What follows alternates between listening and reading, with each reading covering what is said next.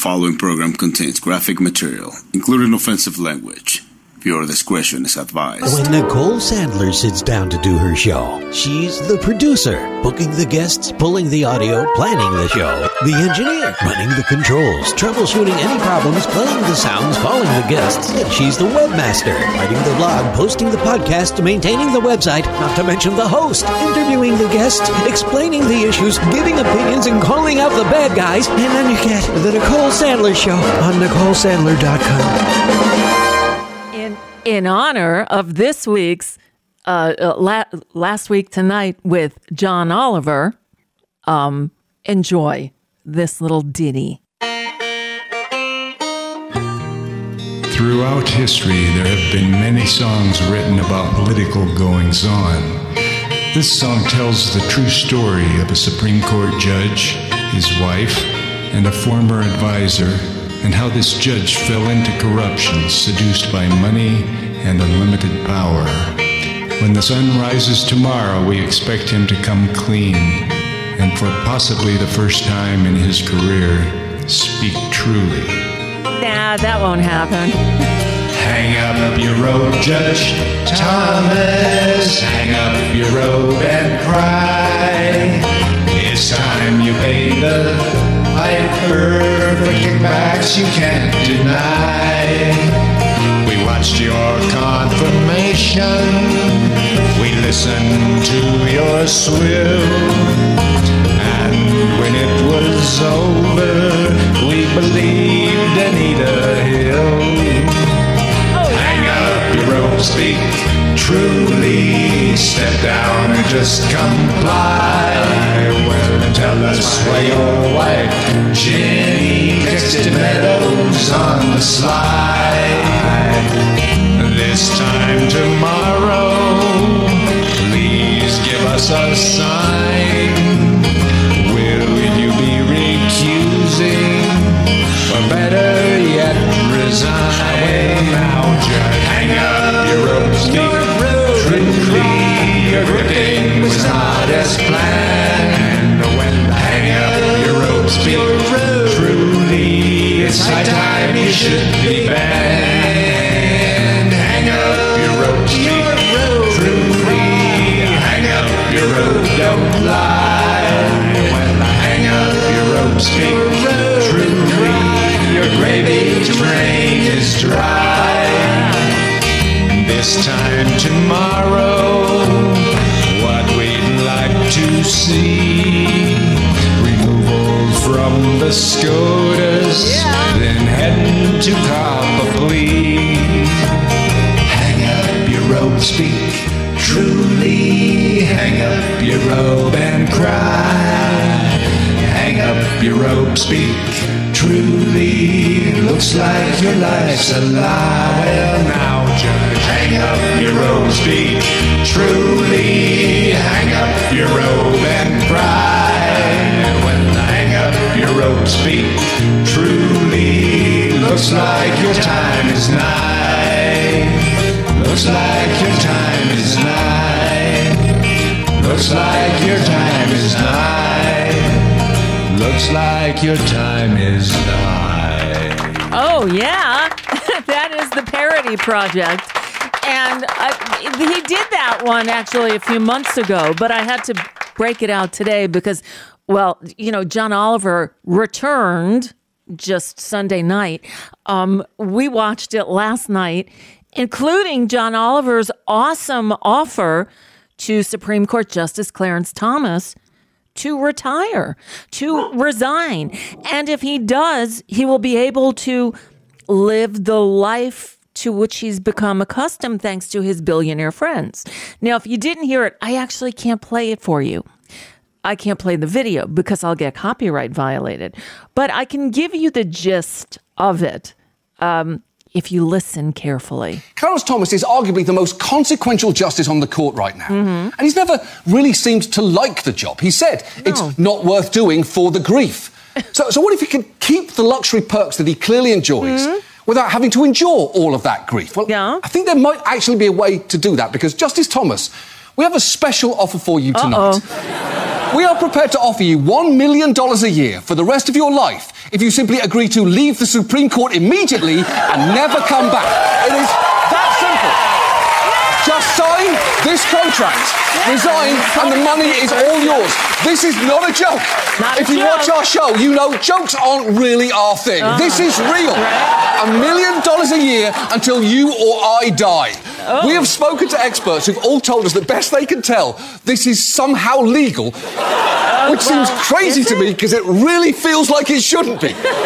But as they keep pointing out, there are no rules in place to stop me from doing this. And let me be clear, HBO is not putting up the money for this. No. I am personally on the hook. Wow. You can make me really regret this. I could be doing stand-up tours to pay for your retirement for years, but this offer is not forever. You have exactly 30 days from midnight tonight to make your resignation effective. And if you are still on the fence, I actually have a little deal sweetener that I'm excited to show you. So please, come with me. Just come. When he gets to the place to show you what the deal sweetener is, I'm going to show it to you. Stripping away women's rights. Oh my goodness. Hearing January 6th cases you definitely shouldn't be hearing. To potentially helping roll back decades of federal regulations. And you deserve a break. You know, away from the meanness of Washington. Right. So you can be surrounded by the regular folks whose lives you've made demonstrably worse for decades now. And the good news is, I think we can help you there because since your favourite mode of travel might be in need of an upgrade, we are excited you wanted an to RV, offer you, right? Here you go. I'm going to just show you real quick. This brand new it looks like a tour bus to me. Marathon motor coach. Look at this beauty, Clarence. It's worth $2.4 million. Right, I'm taking it off because we don't want to get copyright violated. Yes, that is a king bed. 1.5 baths, a fucking fireplace, 4 TVs, a washer dryer, and I quote, a residential-sized fridge. And if you're thinking, what will my friends say if I take this off? Right. Will they judge me as they sit in their boardrooms and mega yachts and Hitler shrines? Will they still treat me to luxury vacations and sing songs about me off their phones? Well, that's the beauty of friendship, Clarence. If they're real friends, they'll love you no matter what your job is. So I guess this might be the perfect way to find out who your real friends actually are. Please. So that's the offer. That's the $1 offer. million a year, Clarence. $1 million and a brand new condo on wheels. And all you have to do in return is sign the contract and get the fuck off the Supreme Court. Talk it over with your totally best friend in the whole world. That would be Jenny. Because the clock starts now. 30 days, Clarence. Let's do this. And he threw a bunch of cash up in the air. And he said he can't understand it, but his lawyers say it is legal somehow. So I think it's time to call in our legal expert. That would be Lisa Graves of TrueNorthResearch.org. But she joins us in her capacity as a private citizen, giving her own personal opinions on things.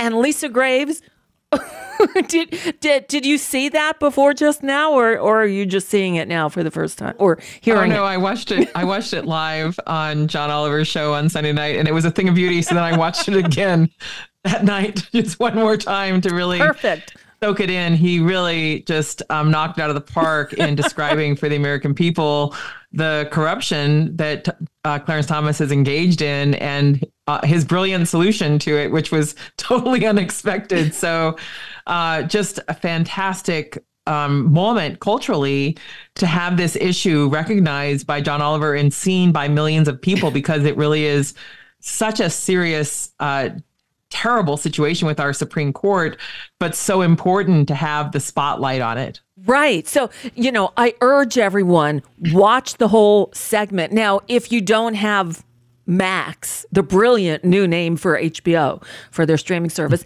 well, they always post these segments. They actually post the whole show on YouTube, although I hear now they've delayed it a few days. So if it's not available on YouTube yet, it will be the entire segment. Just give it a couple of days.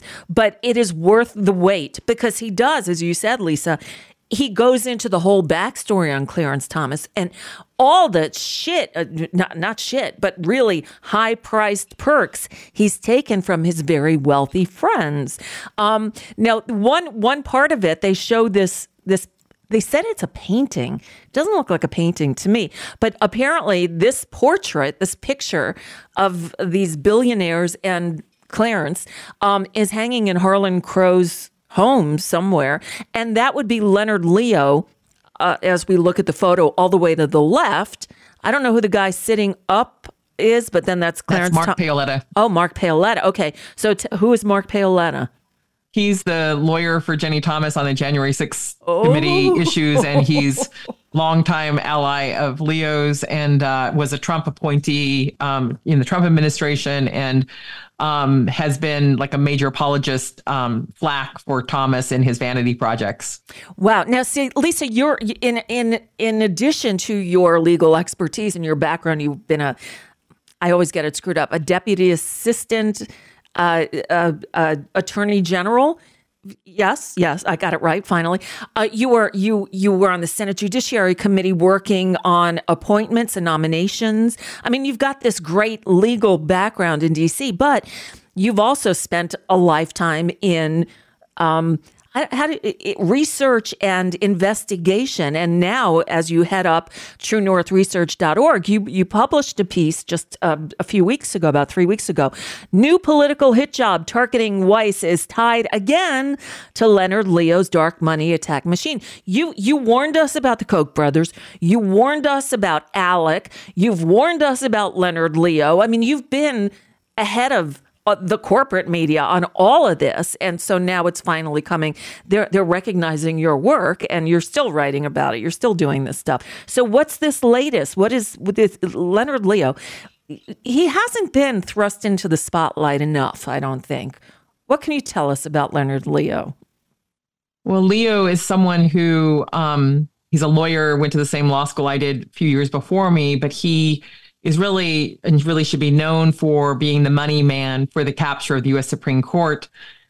He's the one who told Trump who to nominate, kind of who to choose from, and really pushed for his people to get on the Supreme Court. That's why we have this, very crooked court, in my view, a court that has people on it who are unfit for public service. He actually helped Thomas get on the court way back in 1991. And was instrumental in getting Alito on the Supreme Court by taking down George W. Bush's first nominee to replace Sandra Day O'Connor, helped put Roberts on the court, helped put Amy Coney Barrett on the court as the election was underway in 2020, just weeks before actual election day, pushed Gorsuch onto the court after helping to block the open seat that existed for more than a year after Antonin Scalia died on a hunting trip at a fancy resort with his fee being paid by some other person who, as John Oliver points out, had some business before the court previously. And so Leo has really played a central role in trying to redirect our law to serve his agenda, his personal agenda, to overturn Roe versus Wade, to overturn most of the major precedents of the 21st century legal precedents. But it's not just this U.S. Supreme Court. It's also it's also the federal courts in the states. So, for example, Matthew Kacsmaryk, who's a district court judge in Texas, the one who reached out, was basically handpicked by the anti-abortion activists to try to destroy the FDA's ability to authorize abortion medicine. Right. He's a Trump appointee. And then you have the state Supreme Courts, where he has played a substantial role in helping to select who gets on the Florida Supreme Court. He's played a role in other Supreme Courts in the states, and also the AGs, the state attorneys general, probably in some of your states, some of your listeners' states, have been part of RAGA, Republican Attorneys General Association, a group that Leonard Leo's groups are the biggest known funders of. So basically trying to use the power of the state attorneys general, like in Idaho with the Idaho Attorney General, who has been, attacking emergency room access for healthcare for women who are pregnant, who might need an abortion for their health. Basically, his role, that Attorney General came on. He's been supported and part of RAGA.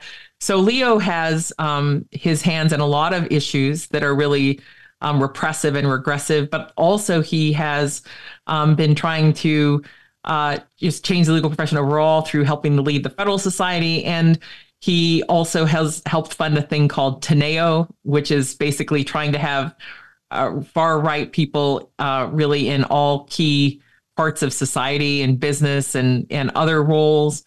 And then most recently, he's been helping to attack the efforts to have ESG, which is basically investment in clean energy in this time of this climate crisis, God. To basically bar that and call that woke, or suggest that it's outrageous for states to choose to invest some of the funds or pension funds in clean energy. How dare they? How dare they? So he's really extreme, and his agenda is really extreme for our country. It's really extreme for the courts. And he's gotten very rich in the process of being a volunteer for Trump.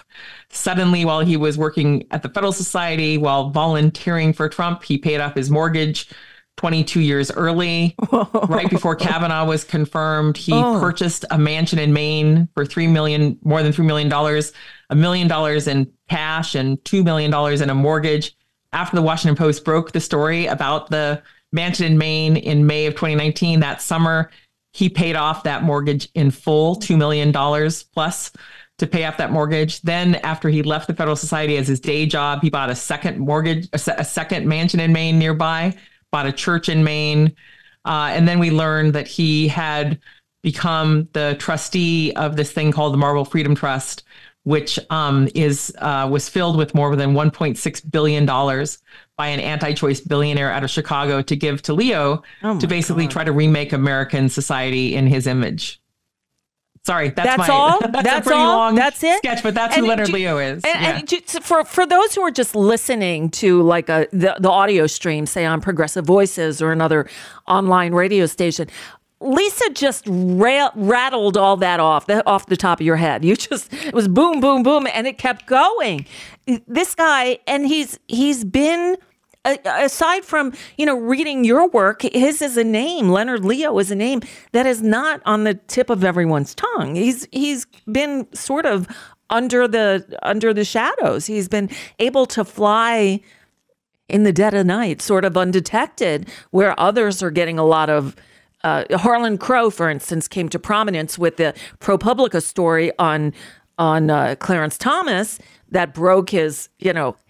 I think the Yiddish term is schnorring. Like he hangs out with rich people and gets stuff from them. He just benefits from being in their orbit.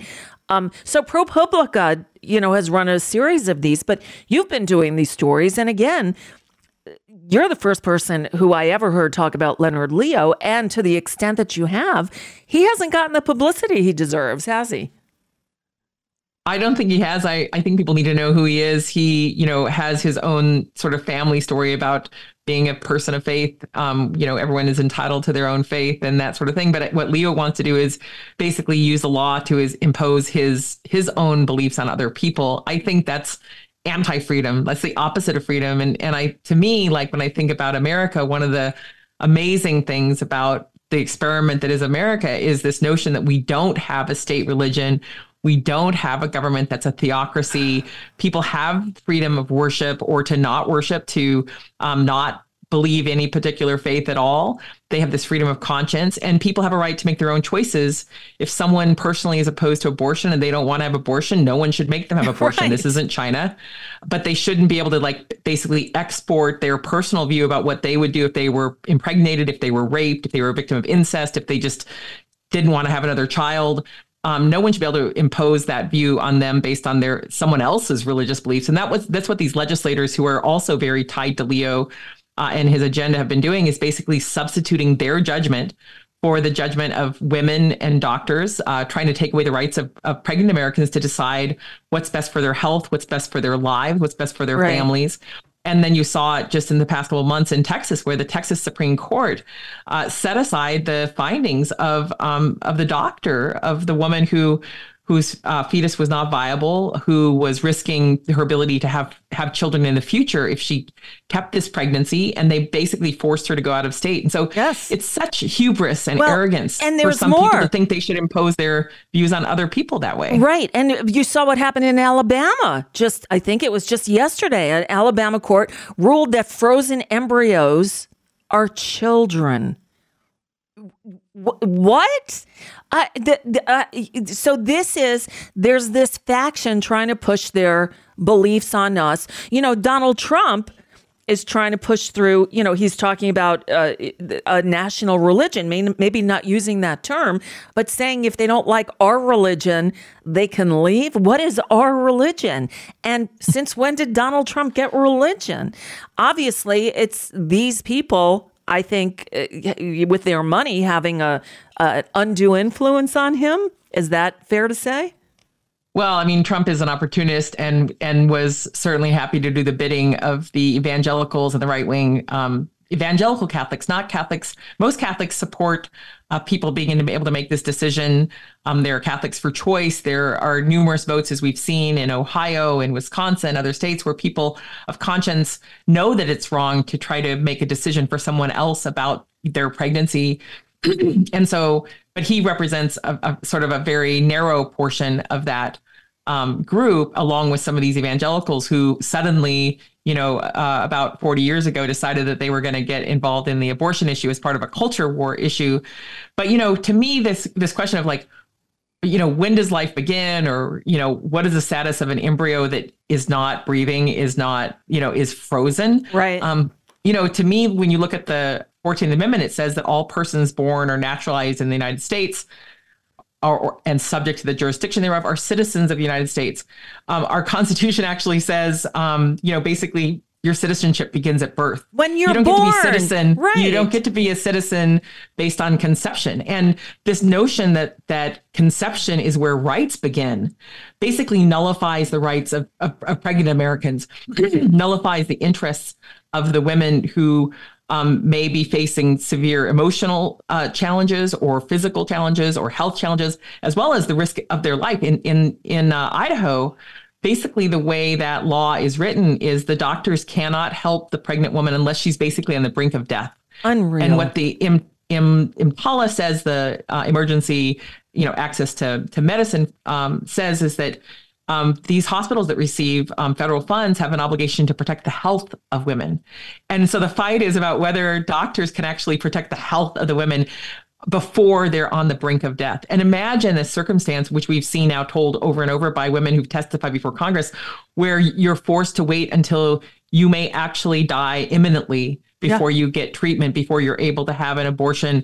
It's shocking. It's shocking that this extreme view has been allowed to take hold and become law in some of these states. It's contrary, actually, to the faith of many people. Other faiths, the Jewish faith, Muslim faith, have a different definition of when there's, ensoulment or quickening or what have you. And it's not in the first month. It's not in the second month. No, it's when it's not in the third when you're month. born. Yeah. When you're born. Look, I'm not big on organized religion. I'm Jewish by heritage.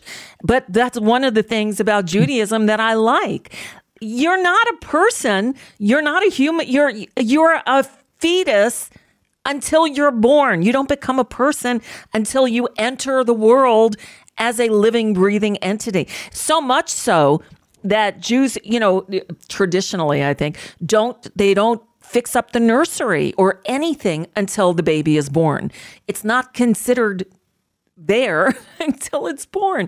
And they always consider the life of the mother, the health of the mother. That takes paramount importance. These crazies who, if there's a fetus and there's a problem, that you got to protect that fetus at all costs, even the mother's life. I mean, one of the things that I recall very clearly earlier in my career was this right-wing effort to ban what they were calling partial birth abortions, which were later term abortions for women who, they may have received a diagnosis that they had cancer and they were going to die if they did not get treatment. And they may have wanted to carry that pregnancy forward, but if they did, they would carry that pregnancy into a world in which they were no longer living in it. And they and their families wanted them to live, and were making very, very hard personal decisions about what to do in the face of extreme medical crises. Of course. But these Republicans were determined to ban that procedure, and President Clinton vetoed it. And he had a number of women with him that day who had that procedure because their lives were in danger, because their future ability to bear children was in danger, because their ability to get cancer treatment for serious aggressive cancer was in danger, these heart-wrenching decisions.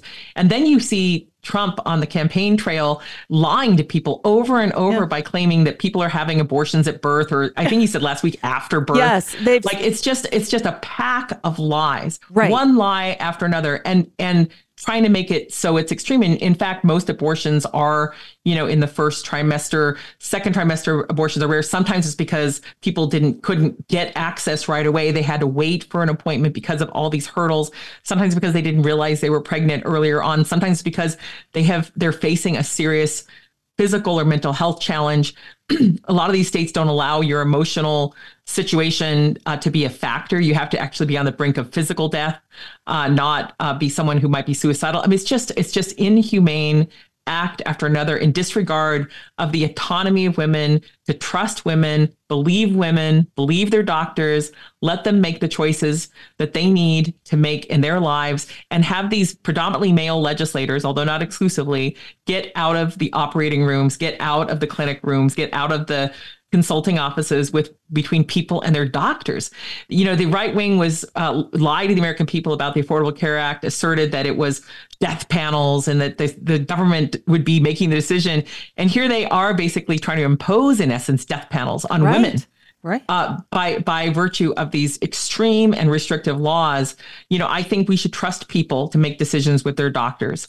And it really offends me, actually, personally, that anyone would think that they get to make that decision for someone else, that they think that their religion entitles them, or their depth of their personal political agenda entitles them to make a decision for someone else, a living, breathing woman, born, citizen, someone who has rights, to have their rights completely subjugated to, to the acclaimed right of even a frozen embryo. It's just shocking to me that here we are in 2025 and these regressive, repressive policies are being pushed forward, and they are unpopular. That's why Donald Trump wants to pretend that he has, or at least float through his advisors, that he has some sort of supposed alternative. And don't blame him for Roe. Oh, please. Yeah. First of all, it's what's the word? Bullshit. It's bullshit. It's bullshit. It's bullshit. Yeah. Bullshit. But here's the thing. You mentioned, Lisa, that their line that kills every time I hear it. I scream. I throw things at the television. Oh, the Democrats, they're all for abortion on demand up to and even after birth. It's like bullshit. Not only bullshit, but I finally saw somebody on one of these cable so-called news shows challenge one of these people who should know better on it. And he said, yeah, but that's what they have on the books, that you can have an abortion up until the time of birth. That's specifically for the instance that you mentioned. It's not partial birth abortion. It is late-term abortion. It's used in the rarest of occasions when there's a real health risk to the mother. That's the only time. And no, there's no abortion after birth or the moment of birth. If they're giving birth, they're giving birth. My God. And it infuriates me. And they stick to it. I think that's one thing Donald Trump taught them, is even if you know you're wrong, even if you know it's bullshit, you double down on it. You triple down on it. You never, ever admit you're wrong. And that's why there are all these people walking around who don't know basic facts, because they hear this bullshit coming to them from their news source, and I'm doing air quotes for those listening, Fox, these and that ilk, and they lie to them and they tell them things that are just blatantly untrue. And it's so right, Nicole. And the other part of it that it just astonishes me is that, in fact, if you look at Roe versus Wade, which was written by Justice Blackmun, who'd been general counsel to the Mayo Clinic, he'd worked with doctors for most of his career. He, in that opinion, that was a majority opinion, basically tried to figure out, well, how do you balance these interests? Like in the first trimester, in the second trimester, in the third trimester. And in the third trimester, the state, he said in Roe, had a greater interest in trying to make sure that there were sort of a balancing of rights, because if a fetus was about to be born, how do you connect with that? So it was never the case that people were having abortions at birth, like not in 1973, not in 1975 or 85, or like it's always been a lie. It's been one of their big lies. And when you look at Planned Parenthood versus Casey, which was the decision that Justice O'Connor wrote, I think it was in 1992, 91, 92 on the court. It was basically in response to a law that was passed in Pennsylvania that tried to assert that husbands would have the right to veto their wives' a decision to have an abortion. If you have to have if the court has to get involved, like that husband should have no say over your life whatsoever. I mean, the idea that would be the case, it's like you have to get your husband's permission. It goes back to sort of the whole Griswold case in terms of access to contraception. Can you get access to contraception if you're married with your spouse's permission? It's just extraordinarily intrusive. And this is from the party that claims to, want to get the government off your back, but not if you're a woman. They want them inside your uterus. They want the government to be involved in, those decisions. But it's always been a lie under the U.S. framework, under Roe versus Wade, under Planned Parenthood v. Casey,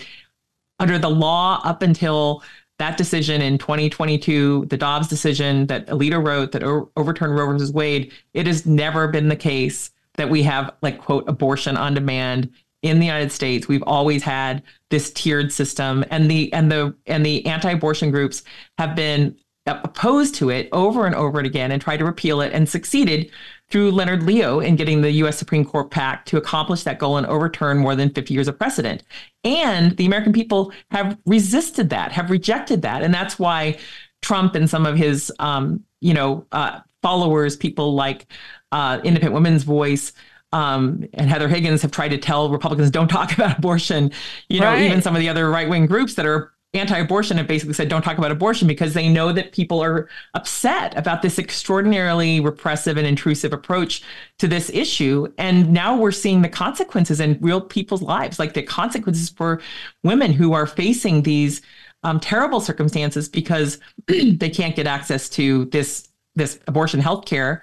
And then you now have this issue where they're trying to overturn, like I said, the FDA's ability to authorize, to allow access to abortion. And they're even suggesting they're going to use some ancient law called the Comstock Act to prevent access to receiving abortion pills through the mail.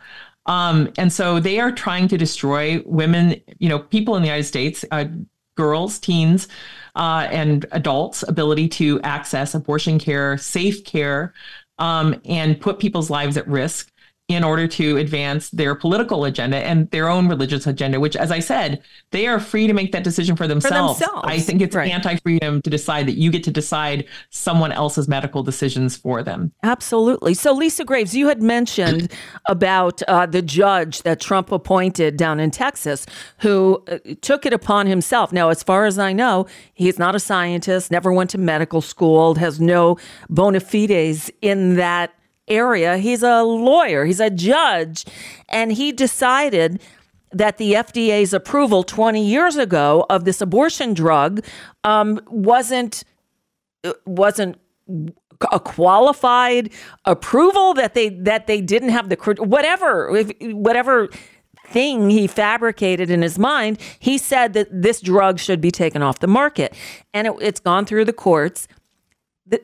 Has the Supreme Court heard that case yet, or are we just waiting on a decision? Where are we on this? That case has been teed up for the Supreme Court. This is a case where one of the groups that brought the case was literally created like out of thin air to exist in Amarillo, Texas, which just happened to be a one-judge federal district court that happened to have Judge Matthew Kacsmaryk, who just happened to lie to the American people by not revealing to them that he had written an anti-abortion piece, co-written a piece right before he was nominated to the court, asked that his name be removed from the piece so he could lie about it, say that he didn't write it, basically not, he omitted it, even though he knew that he had co-written it. So he was handpicked because he's an anti-abortion zealot. He was put in this court because he's an anti-abortion zealot. He lied to get that seat by not disclosing that material fact about his role in pushing for this extreme anti-abortion position. Didn't recuse himself from the case, even though he has an extreme anti-abortion decision. In fact, took the case, full on without recusal, a case that was manufactured by these right-wing groups. He cited studies that were that claim that the abortion pills are unsafe, studies that were funded by the Charlotte Lozier Institute, a thing that sounds like an institute, but is really an arm of SBA, Susan B. Anthony List, Pro-Life America. Susan B. Anthony List, not actually authorized by Susan B. Anthony, who's long dead, right? But trying to use her name, like Charlotte Lozier's name, to claim that they've got some moral or historical authority. But basically, they're an anti-abortion weapon, kind of weapon in the right-wing arsenal.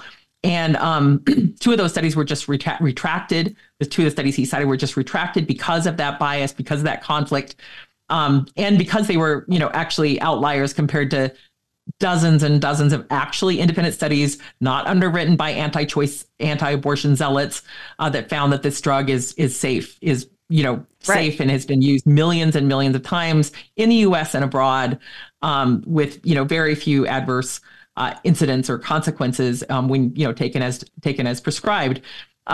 So he takes the case. It goes up to the Fifth Circuit, which is another court that Trump helped pack with Leonard Leo's help, filled with Leonard Leo allies like James Ho, who worked on the Senate Judiciary Committee when I was the chief counsel, worked for John Cornyn, is a total anti-abortion zealot. He takes the case, doesn't recuse himself. His wife is actually super involved, Allison Ho, in anti-abortion activism. He asserts in that opinion that not only basically is Matthew Kacsmarek's decision, which has been roundly panned as an outrageous, arrogant act by a federal judge to overturn nationwide FDA approval. Ho asserts that not only that, but doctors have some sort of observational interest in the development of a fetus that they can't be deprived of by an abortion, that they have a right, in essence, that exceeds the woman's right. So he's an extremist. He's someone who I've, known, been acquainted with for a long time. And that is truly an extremist position. But he, took that position, and now we'll see what this crazy Supreme Court, and I say crazy not lightly, because I'm shocked by Alito. I'm shocked by his cruelty, by his callousness, by his carelessness. I'm shocked by his seeming corruption, in my personal view. Thomas's corruption is manifest. The fact that these justices would be so willing to impose their personal views as law when they claim to be rule of law judges, they claim to be devoted to reading the Constitution as is. They pledge that they would follow precedent. And at the first opportunity, once Amy Coney Barrett joins the bench in a totally inappropriate nomination and confirmation on the eve of an election after this Republican Senate refused to confirm Merrick Garland for months because it was an election year. It's just a complete gaming of the system in order to destroy people's rights. And the fact that some of these people, like Leonard Leo, have become enriched in the process of destroying people's rights, it's grotesque. That's the perfect word for it, and it is. It's also, this encompasses my theory of opposite world, because I believe that Republicans, like the party, strategists and stuff, they loved having the abortion issue as a fundraiser, having it out there. We're going to outlaw abortion. We're going to get rid of that practice of killing babies. We're going to stop it. And it was a moneymaker for them. I don't think they ever expected that it would actually happen, that they'd overturn Roe v. Wade. Because now not only do they not have that fundraising issue anymore, it mobilized those of us on the left to say, you're doing what with our bodies? You're telling us what? And we have now seen since Dobbs, since the overturning of Roe, Democrats winning elections that they probably wouldn't have had Dobbs never been decided as it had, and Roe not been overturned. Do you agree with that?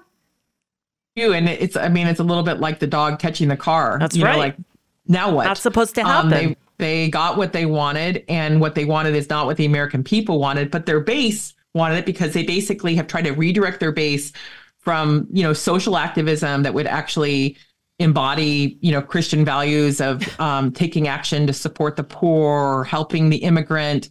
They don't want that. They have this totally sort of perverse definition of their philosophical basis to focus on abortion as the only moral issue, and every other issue, every other social justice issue is just being too nice to poor people or immigrants or or others. It's just astonishing to me. But I think, in general, my personal view, setting aside my personal view about how grotesque it is for this contingent of right wingers to be enriching themselves, destroying other people's rights. I also have an alternative additional view, which is I think the American people are, a lot better than sometimes they're portrayed in the news or portrayed in the press. I think people do want freedom. They don't want to take over someone else's medical decisions. They want people to have access to healthcare. They want healthcare themselves. They want to be able to make decisions. They want to have their own freedom of worship. They're not trying to make other people worship the same way they do. Most people, that's not their agenda. But for a fringe group that has power seemingly within the Republican Party and a lot of money from these billionaire benefactors who themselves, got very rich either through inheritance or, sharp business practices or just being in the right place at the right time with a whole bucket of money to spend and accumulate. They think that because they've got money, they think they have a right to impose their views on other people. It's so appalling. Like, it's anti-democratic in the small d democratic sense. Like, we live in a democracy where people have the right to vote equally. One person, one vote. Right. Not like as John Nichols and Bob McChesney said, like dollarocracy, where you have more dollars and so you get more votes. But that's how these right-wing billionaires are operating. They have this massive wealth. A lot of it has been inherited, like Charles Koch, and then they've compounded it. I suppose, unlike Donald Trump, but who's lost it, keeps losing it, and grifts to get more. But, the idea that just because someone's a billionaire, they basically get to dictate their religious views on you, it's anti-American, actually, quite frankly, to have that sort of attitude. In fact, one of the things, like I said, that has made our country strong over the years is that the country, like warts and all, with, a lot of the things that happened in our country in terms of slavery, in terms of the annihilation of Native peoples. This other strand of American, philosophy is about freedom and freedom to worship, have not actually fulfilled that at all times in American history. Equality, not having fulfilled that at all times in American history. But the ideals are not about having a religious state, not about having like an Ayatollah of America, like in Iran, not about having a fascist quasi-democratic leader in a Hungarian president who these right-wingers want to applaud, or a dictator like Putin who has, basically elections that don't actually matter because he's controls all the levers and he is a murderous dictator. Like, that's not actually American. Like, America at its best is anti-fascist, is pro-freedom, pro-equality, religious freedom of conscience, and not this repressive regime that these right-wingers want to impose on us. And that is why I'm feeling pretty confident about November. Now, I don't say it a lot because I don't want anyone to get complacent. Not that I have the power to make people complacent, but if I do believe that there's going to be a blue wave, I think it's going to be a just routing of if Trump is indeed the nominee, because who knows, he could be convicted of multiple criminal crimes by then, possibly, depending on the courts. But I think the American people are appalled by this move toward everything you just said, Lisa, towards Trump's wanting to be a dictator, towards them Republicans embracing Viktor Orban and Vladimir Putin, and and saying, oh, screw NATO and we don't need that. And I think and especially what has been done to women's rights to control our own bodies. I think it's going to be an historic decimation of what's left of the Republican Party. But I don't say that a lot because I don't want people to think, I don't need to vote. I think it's more important than ever because we need to make those numbers as huge as possible to make sure that they know that there's no mistake here, that Donald Trump can't say, oh, they stole the election. I only need 11,000 votes. No, I want it to be so decisive that there's no question. And I think it will be, as long as, people don't get distracted by other issues. The future of this American experiment, democracy, is on the line. as is our rights, our freedom, our very freedom. And I don't think that's hyperbole.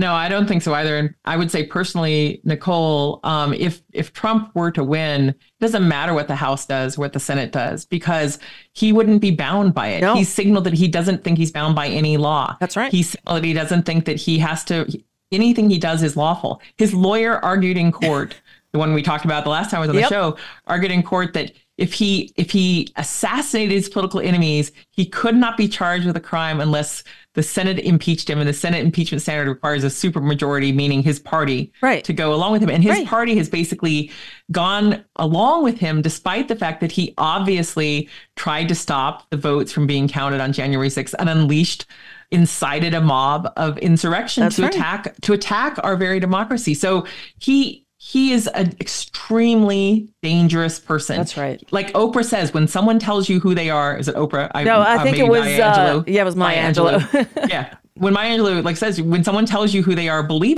them. The first time. On the first day of office, he will basically send the troops into the streets to round up anyone who opposes him. He will deploy the Justice Department no matter who's in charge. Right. Yeah.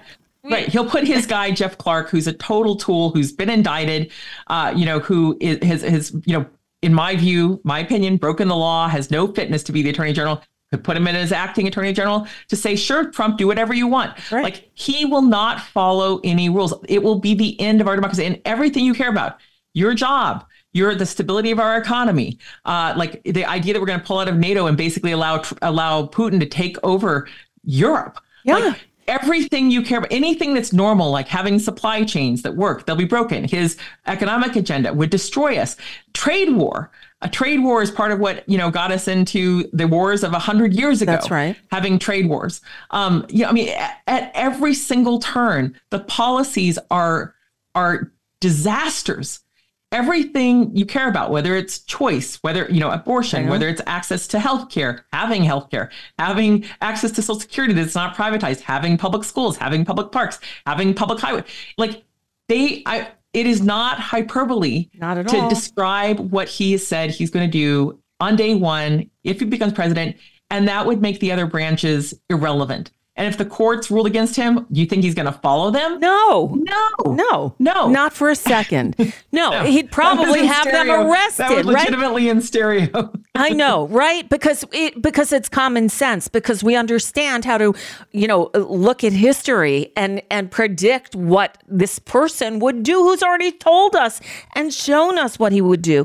And that's why when someone like Ezra Klein, writes in the New York Times that Joe Biden, who's done a remarkably good job, and you hear from everybody who's spoken to him, everybody from the other party, his opposition, who says, I've always found him to be very on top of everything.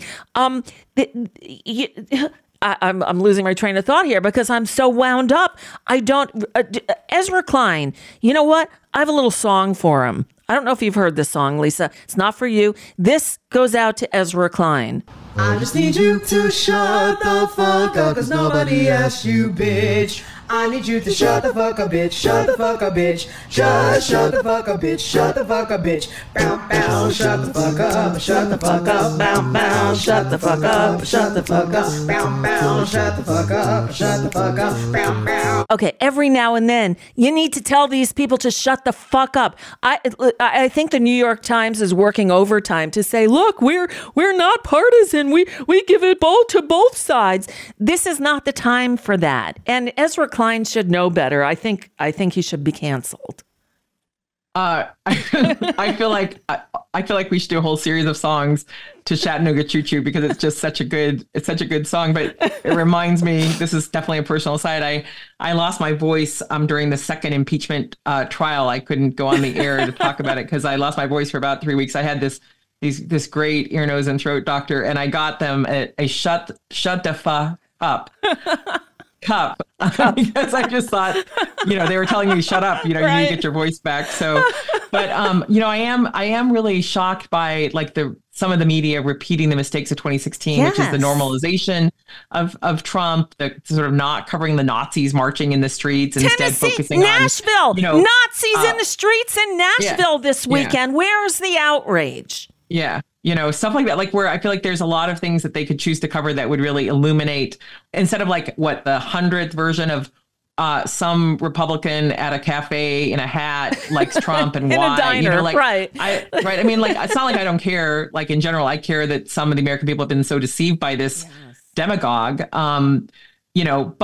but this idea that we're still trying to discover, like, where's the coverage of the progressive movement that has, come out in droves to rebuke this Supreme Court? Where's the real coverage of the stories about how the Ohio women and men, banded together to face the onslaught of money from Leonard Leo and these anti-abortion groups to try to overturn their access to abortion? Like, there's a lot of good things happening in terms of mobilization, in terms of people, a lot of people coming together. And then there's a lot of individual efforts, small efforts of people who are trying to still trying to break through to that sort of, lost family member who's just, breathing and eating and drinking this junk on Fox, still trying to, communicate with them, still trying to, call out to the humanity to recognize this dictator in waiting for what he is. But instead we get, more of these, little focus groups with Republicans who, somehow still are buying the lies and not actually in real time rebuttal of those lies. But the other thing I'll say, and I think we might have talked about this last time, Nicole, but one of the things that was really interesting about the coverage out of Iowa is it sort of exemplifies that. There were all these headlines that Trump won by the biggest margin in Iowa for a Republican. The reality is that's because usually there are more people in the race. Right. So first of all, there's let's say there's 8 people in the race. So the numbers are divided 8 ways. And so the difference between the top 2 candidates is smaller because there's 8 candidates. In this case, there were technically 4, but really 3 candidates in the race.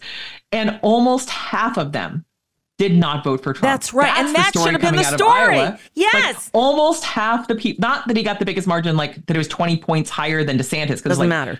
Let's say hypothetically it's 24 DeSantis, 23 Haley, barely 50 Trump. It's that almost half of the Republicans, when they had a chance, did not vote for him. Right. They voted against him. That is the headline. Yeah. Because remember, he wins by biggest margin. Right. The incumbent, because he is basically their incumbent, even though, he's not president now. But he's their guy. And the party has got still 80% approval, and the Republican Party is probably higher than that, but I refuse to go there. It's inconceivable, and that the media is still trying to play. Oh well, we're being fair. No, you're not. You're having blinders on, and you're fucking around with the future of our democracy. It's kind of scary. Well, and the other part is Fox, who paid that huge settlement, learned nothing from it. Yeah. I mean, just going on and on and on. And then, I would be remiss if I didn't say just the appalling spectacle of Tucker Carlson kissing Putin's ring. And Putin then dissing him and saying, I thought I'd at least get some challenging questions, but this was not that. Yeah, John Oliver had the best line about that, which was fire your advisor if you thought you were going to get a tough question from Tucker Carlson, Putin. That guy woman did not give you the right advice. They didn't know Tucker Carlson if you didn't think he was going to come and suck up to you. Right. No, but this is the Trump world. One thing I got to get to before we run out of time, and I'm loving talking. I love talking to you all the time. It's the best. But I was hoping that by the time we spoke today, we would have heard something from the Supreme Court on we're waiting for their answer on Trump's appeal of the D.C. Circuit Court's dismissal, saying, no, there is no such thing as absolute immunity, and no, you can't send out your SEAL Team 6 to assassinate your political rival. Yes, you would be prosecuted for that. And no, you don't have immunity. There is no such thing. You're a former president. You're not president. And if you commit a crime, I don't care who you are, you get prosecuted. Why haven't they released this? Why haven't they come out with an answer yet? Yeah, I don't know, but it's astonishing. I think Neil Katyal had a tweet last week, which was something like, before the impeachment, they said that he could be impeached if he wasn't charged with a crime. That was part of their argument. Right. And then as soon as he's charged with a crime, they say he can't be charged with a crime if he's not impeached. Like it's just such a circular, just nonsense game of nonsense by his lawyers and him, and it's in defiance of the rule of law. It's like, as John Dean wrote about Bush briefly, it's worse than Nixon. This is worse than Nixon. Oh, this is way worse, because he literally thinks the law does not apply to him, never applied to him, would never, could never, can't ever, doesn't matter what he does. And that DC Circuit, which was filled with people appointed from both parties, that DC Circuit decision rebukes him totally and rightfully on that absurd immunity claim. And also, by the way, an immunity notion that isn't anywhere in the U.S. Constitution. So it's an invented doctrine that the Justice Department propped up to support Nixon briefly in the Nixon administration. And then it was reaffirmed during the Clinton administration, but I think it shouldn't have. That's certainly a regret in my view. That never should have happened. Yep. It was, and it's made up. Why? That's actually an immunity position for prosecuting a president while sitting in office. Right. Never has there been a notion that a president can't be charged with crimes he commits after he leaves office, from within office, and certainly that he doesn't get immunity for having been a president forever. Right. But Trump lives by this. Well, when the president does it, that means that it is not illegal. Yeah, and Roger Stone has that guy's face tattooed on his back. So, that's not that's not real. That's Nixon, who was, until Trump, the most criminal president ever, at least in our lifetimes. Lisa Graves, this is so, one thing that I'm wondering, and I'd love your opinion on it, is if the DC Circuit, it was the 3-judge panel who ruled unanimously, and they said, and they took time and wrote this great opinion under one voice. It wasn't like 3 separate things. So from what I learned from you and some others is that they wanted it to be as unimpeachable as possible, so that the Supreme Court could look at it and say, we're not even going to hear it, what they said, what she said, what they said. And now maybe that's how they're ruling, but there could be, go figure, Thomas and Alito dissenting, and they're waiting for them to write their dissents and they're taking their sweet time. That's definitely a possibility. I have no confidence that they wouldn't try to game the system. They've clearly been playing footsie with the right. Yep. Notwithstanding Alito's claim that, he didn't share the Hobby Lobby decision before it was issued. Right. There was certainly substantial evidence that the newspaper accounted for to indicate that, in fact, he tipped about the decision. Yep. And we know from the historical record that Scalia was also tipping basically people about the decisions. And then we have, Thomas going to that Bohemian Grove event a couple of years ago and saying basically he was going to overturn Chevron.